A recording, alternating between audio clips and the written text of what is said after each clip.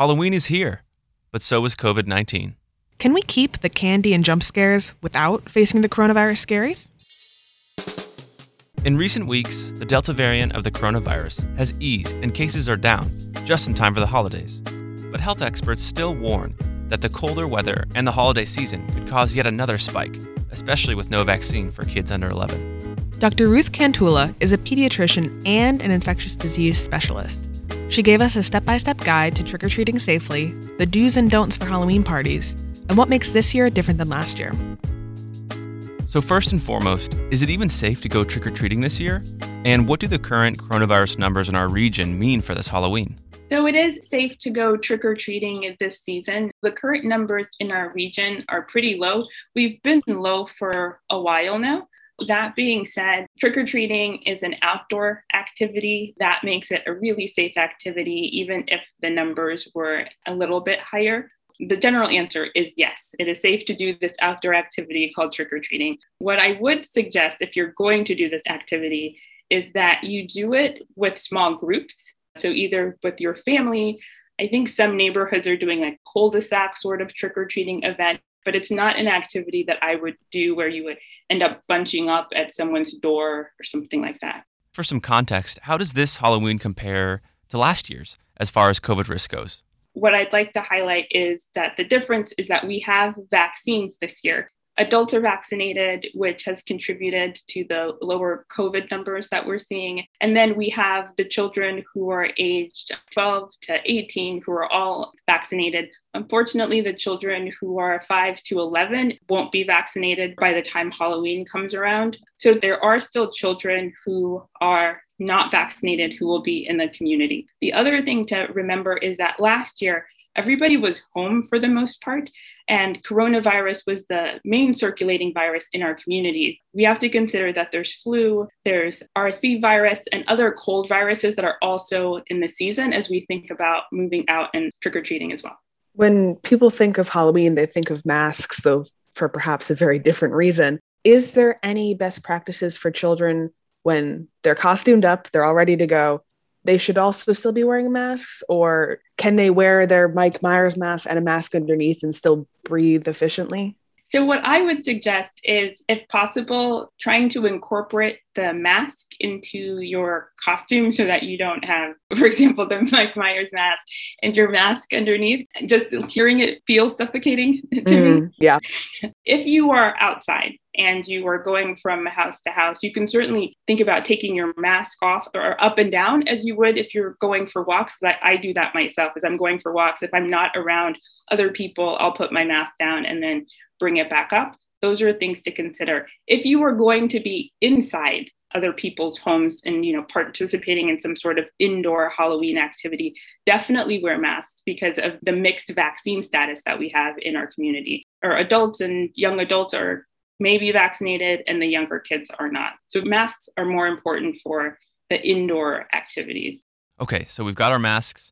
It's all incorporated into our Halloween dress. Can you walk us through step by step the best ways to trick-or-treat safely?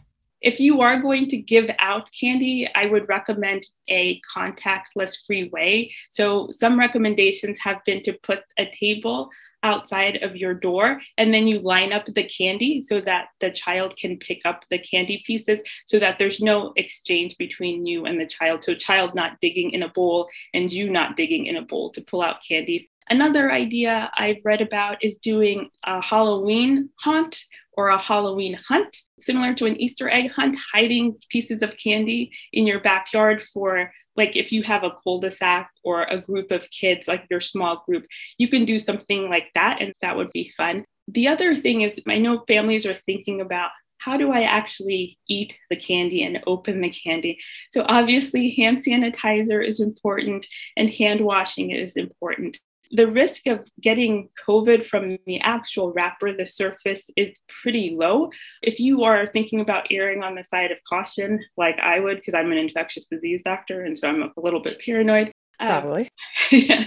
So what I would say is, once you get home, obviously wash your hands and then open the pieces of candies that you want to eat, either in a bowl or on a table. And once they're all open, go and wash your hands again and then eat your candy. It's also a good way to be mindful of how much candy you're eating because you can only eat what you opened. You're just like shucking them like corn, trying to have portion moderation. Exactly.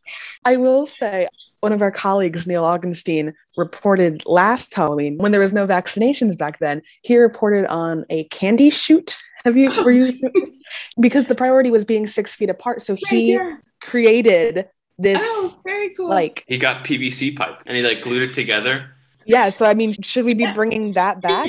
I think any kid would love it. It's a fantastic idea. As long as the force of the candy coming out of the chute isn't too terribly hard. And if you're over, let's say, 14 and the neighbors start looking at you with askance when you ask for free candy, not speaking from personal experience, they tend to encourage you to celebrate Halloween in different ways. Yeah. And that comes in the form of house parties. So you said mixed vaccination status, wear your mask. Is it even prudent to hold these kind of parties indoors? Like, what are the risks you're facing if something goes wrong? I would advise against Halloween parties this year, house parties, because you're creating a situation that's crowded. And as we know, crowded situations, even when we take COVID out of the picture, as I mentioned, there are other viruses circulating in our community right now. So we are increasing risk of transmission. I guess maybe I'll just do a little lesson in medicine. We see viruses in the wintertime because people are inside. Kids are in school in the wintertime and people are at home in the wintertime. So if you're having a house party right now in fall and winter, you're going to get sick, whether it's corona or the flu, or as I mentioned, some other rhinovirus or RSV. So those are things to consider. The nice part about the weather right now is you can do things outside. So you can certainly have a party outside in your backyard. There are also other activities we can do in the community, like going to pumpkin patches, apple picking, all nice outdoor activities that we can do while the weather is still a little brisk before it gets too cold. So I would think about those sorts of alternatives. Your hospital actually put out a survey recently to see how the community feels about this Halloween. Yeah, 65% of people who participated in the survey are going to participate in trick-or-treating this year. And then this was a rise in 15% compared to last year. 79% of people are saying that they're going to incorporate a protective mask in their costume. Yeah. I see this statistic about people being willing to bob for apples. What does that tell you about people's willingness to adapt their behavior? So what I will say about that is it was a smaller percentage of people, less than 20%, who would bob for apples in the past and willing to bob for apples this year. No judgment, but I would advise against bobbing for apples. Again, saliva, nasal secretions. Yes, the two main exports of kids. On Friday, data from Pfizer on its kids vaccine showed that it's nearly 91% effective at preventing symptomatic infection in 5 to 11-year-olds. As a pediatrician, what does that mean to you, and what impact will this have on the pandemic? I like those numbers, and I think other pediatricians like those numbers. So they're pretty close to what we saw in the adult numbers. The adult numbers for efficacy were in the mid-90s for, I think, around 94, 96 for Pfizer.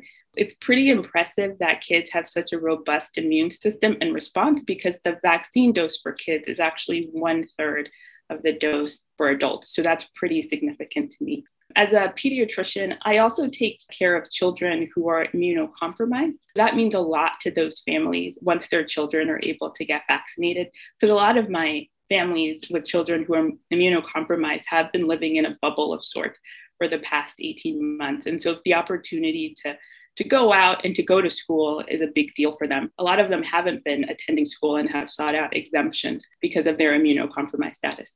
As a pediatrician, you've been treating children throughout the pandemic.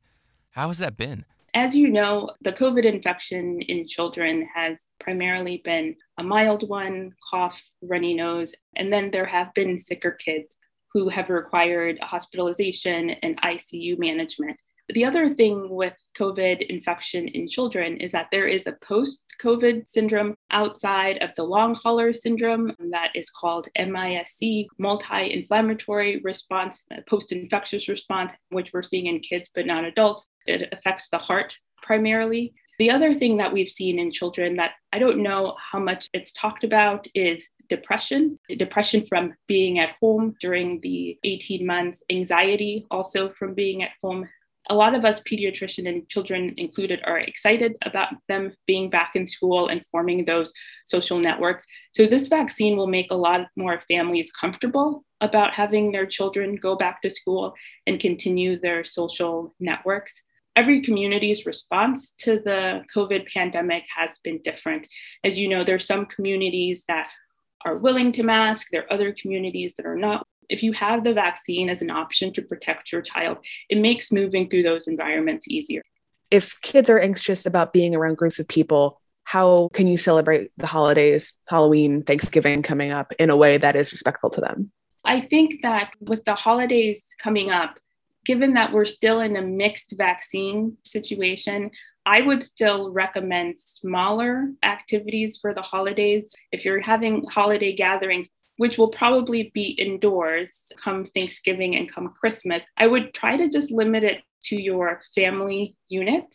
And then if you live in a place where you have the option of going outside, then definitely go outside to celebrate. That's another option. In terms of children and their anxiety levels about COVID and others with COVID and interacting with others during COVID, I think every family has to have a conversation together about the risks that they are willing to put up with during this pandemic.